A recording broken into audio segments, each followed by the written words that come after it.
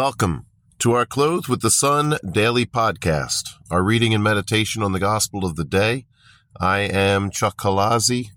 Today is Monday, the 19th of February, 2024. It is the Monday of the first week of Lent, and our reading today is from the gospel according to St. Matthew. Jesus said to his disciples, "When the Son of Man comes in his glory and all the angels with him, he will sit upon his glorious throne, and all the nations will be assembled before him. And he will separate them one from another, as a shepherd separates the sheep from the goats. He will place the sheep on his right and the goats on his left. Then the king will say to those on his right, 'Come, you who are blessed by my Father, inherit the kingdom prepared for you from the foundation of the world. For I was hungry, and you gave me food. I was thirsty, and you gave me drink. A stranger, and you welcomed me. Naked, and you clothed me. Ill, and you cared for me. In prison, and you visited me.'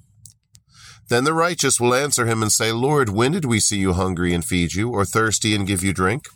When did we see you a stranger and welcome you, or naked and clothe you? When did we see you ill or in prison and visit you?' And the king will say to them in reply, 'Amen, I say to you, whatever you did for one of these least brothers of mine, you did for me.' Then he will say to those on his left, 'Depart from me, you accursed, into the eternal fire prepared for the devil and his angels. For I was hungry, and you gave me no food. I was thirsty, and you gave me no drink. A stranger, and you gave me no welcome. Naked, and you gave me no clothing. Ill and in prison, and you did not care for me.' Then they will answer and say, 'Lord, when did we see you hungry or thirsty or a stranger or naked or ill or in prison, and not minister to your needs?' He will answer them, 'Amen, I say to you, what you did not do for one of these least ones, you did not do for me.' And these will go off to eternal punishment, but the righteous to eternal life." So one thing that strikes me when I read this reading or hear this reading is, first of all, the reality of heaven. We need to talk about heaven and hell. And I understand you catch more flies with honey than you do with vinegar. In other words, we need to talk about heaven more than hell, because heaven is what we were made for. It's who we are. We are citizens of heaven. But also, we need to talk about heaven in this life. In other words, yes, this life is not going to be some perfect bliss. We're never going to find that here on earth. But we can find a relationship with Jesus, and that brings with it the gifts and the fruits of the Holy Spirit. So the joys of heaven can be experienced to some degree on this earth. The miraculous can be experienced to some degree on this earth. A lot of good can be experienced while we're here on this earth. And so, yes, we need to talk about these things. But at least for academic purposes, if not for the bigger purpose of just knowing the truth, it's important to talk about heaven and hell. And this is why Our Lady showed the children at Fatima heaven and hell and how real they are, and the reality that many people are being lost. I just don't understand so many people that I know that are Christian that don't go to church, don't practice their faith. It's not a priority for them. I don't know what they think is going to happen. Maybe they're just in denial. But the reality is, and this is what I wanted to focus on today, with heaven and hell, and even if we're talking about a life of heaven or a life of hell on this earth to a lesser degree, there is a transformation that occurs. If we are baptized, first of all, if we say we follow Christ, there should be a transformation. When we start living the life of the damned here on earth, there is a negative transformation. But ultimately, since we still go back and forth so much in this world, ultimately after judgment, there will be a full-fledged transformation. Now, a lot of my Protestant friends don't believe in purgatory, and so they think there's going to be this radical transformation that puts you into the life of heaven immediately. As Catholics, we say that being in the state of grace, and they would agree generally with the conditions for being in the state of grace. That is not having any unrepentant mortal sins. But as Catholics, we believe that there still is an opportunity for transformation after death, which is why we pray for the souls in purgatory. We always have prayed for the holy souls for 2,000 years. And in the book of Maccabees, in the Old Testament, they were praying for the souls of the dead. That was, scripturally speaking, that's where that tradition begins. But anyway, without this being an argument about purgatory or whether it exists or not, the reality is, when we die, when we live here on this earth, even if we are very good, even if we follow Jesus, we are not perfect. In heaven, there is perfection. There cannot be pride in heaven. There cannot be selfishness in heaven. There can't be any lust in heaven. Just as we were made to be in the Garden of Eden before the fall, even more so in heaven. In heaven, we are united with Christ. We're united with the Father through Jesus in the Holy Spirit. And there is perfection. And ultimately, our bodies will join us. There is bodily perfection. In hell, even if there's still some good to us, if we die in a state of unrepentant mortal sin, all that goodness is gone. And in hell, there is a total transformation that occurs where we become like the demons. And I don't really feel like talking about that. That's enough to say right there, because that's horrifying. And I pray that I always find that horrifying, and I pray that I always repent of my sins, get to confession as soon as I can. But even if I'm not there yet, I'm praying and I'm repenting. And I'm asking the Lord for his pardon and his help, and telling him I love him and thanking him for all the good that he's done. This is the life of the blessed. But it's so much more. But anyway, and that's what we're aiming for. And so it helps us to understand there is a life of the blessed. There is a life of perfection, and that's what we're called to. As I was saying yesterday in my sermon, we can't get there on our own. We can't do it on our own. We can't affect this transformation on our own. We can cooperate with it. We can give assent to it. God has to do the work, though. And he wants to do the work. He loves us. He wants to transform us so that we can be one with him. It's not just being like him, although that's true, but it's literally being him, literally being a member of his body, the church, the body of Christ. The Lord wants to completely perfect us so that there's capacity for the fullness of joy when all sin is wiped away. There's capacity for true peace when we're united with the Lord, praising the Lord forever and ever, and all selfishness is removed, all lies, all greed, all envy, all sloth, when all of it is wiped away. So that's the first major point I wanted to make, and how as Jesus is talking about here, our service of other people, helping the poor, helping the sick, helping those in need, this goes hand in hand with that transformation. In some ways, it causes the transformation. Although we don't want to get caught up in a secular philanthropy, we do all things in the name of Christ, because this is Jesus acting for his poor in his church. And it's also, Jesus is on both ends of a charitable act. In other words, we represent Jesus. We are Christ to others, hopefully. This is what we're trying to do. And we see Christ in the one in need.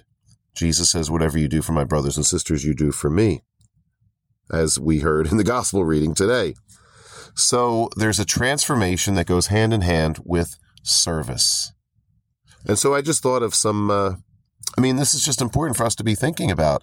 As we are doing good for others, as we are being more patient with others, as we are being more gentle, more kind, more loving, more of service, we are becoming Christ more and more. It's a circular thing. It goes back and forth. That makes us become more like Christ, more in one with Christ. But in becoming more united with Christ, such as through prayer, through the sacraments, then we naturally become more and more a man or woman of charity. It all goes together. We're cooperating with the grace of God to effect this transformation. So we have St. Paul. I'm just thinking of some radical transformations that I can think of, and how suddenly then there's a life of service. St. Paul, thrown off his horse, immediately converted by Almighty God. He was killing Christians. Jesus says, "Why are you persecuting me?" Makes him blind, gives him back his sight. And now he spends the rest of his life heroically serving Christianity, spreading the truth of Jesus. I was thinking of St. Francis of Assisi, spoiled rich kid, I have so many books on St. Francis, and I haven't read one in a while, and I forget all the little details, but I know there were moments of his transformation, such as when he met the leper out in public. It was in the middle of town. The leper shouldn't have even been there. According to their rules, the leper was begging. He was initially repulsed by this leper.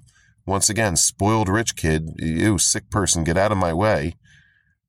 And the Lord touched his heart at that moment. And there was this radical transformation. It's one of the moments in his conversion that was very crucial. And he said, no, I'm sorry. Do you need money? Here's money. Here, you know what? Take my wallet. Well, you know what? Take my coat. You know what? Take my entire outfit. You know what? I'm going to give my entire life now to serving lepers. Radical transformation that goes hand in hand with service. I think of, and I forget his name, the attacker of St. Maria Goretti. St. Maria Goretti died as a martyr for purity. I want to say his name was Alessandro, but I forget. Anyway, I mentioned one day, I was teaching one day, this is like 20 years ago, I was teaching some kids about what happened to Maria Goretti, and they were like, oh, what a story. That's so horrible that happened to her. And I said, and I just off the cuff, I wasn't thinking of what I was saying. I said, yeah, she became a saint very quickly. She's a virgin martyr. And the guy that attacked her, he's probably going to be a saint one day too. And the kids were horrified. And I thought, all right, you can't just say that. You need to give a little bridge. You need to connect the story. The reality is she appeared to him after death. She forgave him before she died. He spent time in jail. He was forgiven by Maria's mother and her family. And then he lived a life of radical penance and radical charity. And he spent the rest of his life doing penance for his sin. I believe he was actually at the canonization with Maria's mother in Rome. And because he then lived a life of penance and charity, yes, Rome has considered opening up his cause. And I don't know exactly where they are with it right now. But that's our faith. That's the reality. Paul killed Christians. He did a lot worse than the attacker of St. Maria Goretti. St. Paul now is considered the apostle to the Gentiles. He's one of our top saints, high-level saints, and he murdered. So if we can forgive St. Paul, we can forgive this other man. But yes, transformation goes hand in hand with service. And I'm thinking, I believe yesterday was the feast of St. Bernadette, and we know the feast of Our Lady of Lourdes was a week ago. And I just think of the religious superior in the convent. Now, in the movie, in the book, The Song of Bernadette, they also make this same woman Bernadette's teacher, but in real life, she wasn't her teacher.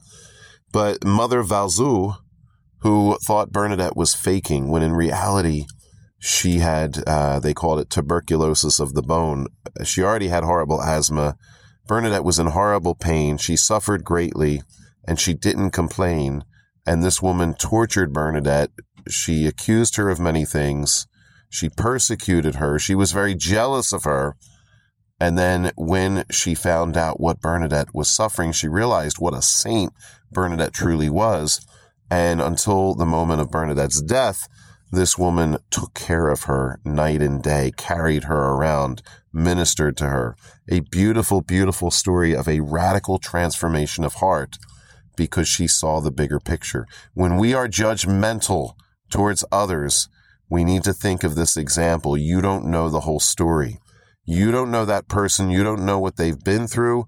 And while it's true, everybody's going to be held responsible by God for their bad actions, still, we are not to judge, and we really have no idea what somebody's going through. And if we learn truly what somebody's going through, once again, I think of some of my students, some of these kids, like I think of one particular school where I worked where there were a lot of poor kids. I mean, you want to get mad at the kids and you want to punish them. And then you hear like, oh, this kid doesn't have electricity in his house. This kid's father left when he was a baby. This kid was beaten horribly. This kid was in jail because he stole food when he was starving, when he was 10. I don't know. The list goes on. And when you truly find out somebody's story, then it would help us to be a lot more forgiving. But once again, it's the transformation. Before we get to heaven, we have to be transformed. The more transforming we do while we're here on earth, while we have so many chances, the better. It's always better, the saints tell us, to avoid purgatory altogether or to go there for a short time, as opposed to either going to hell or spending centuries in purgatory. Think about it. We live on this earth how long? The Bible says 70 years or 80 for those who are strong, right? And yet, people, we're told, could spend hundreds of years in purgatory because of so many sins. What we need to do is be working constantly towards that transformation. And Jesus tells us in our judgment, he will ask us, did you feed the hungry? Did you give drink to the thirsty? Did you clothe the naked? And there's the corporal works of mercy. There's also the spiritual works of mercy. Did you teach the faith? Did you counsel those that needed it? Did you encourage those who were sad and depressed? And that list goes on and on.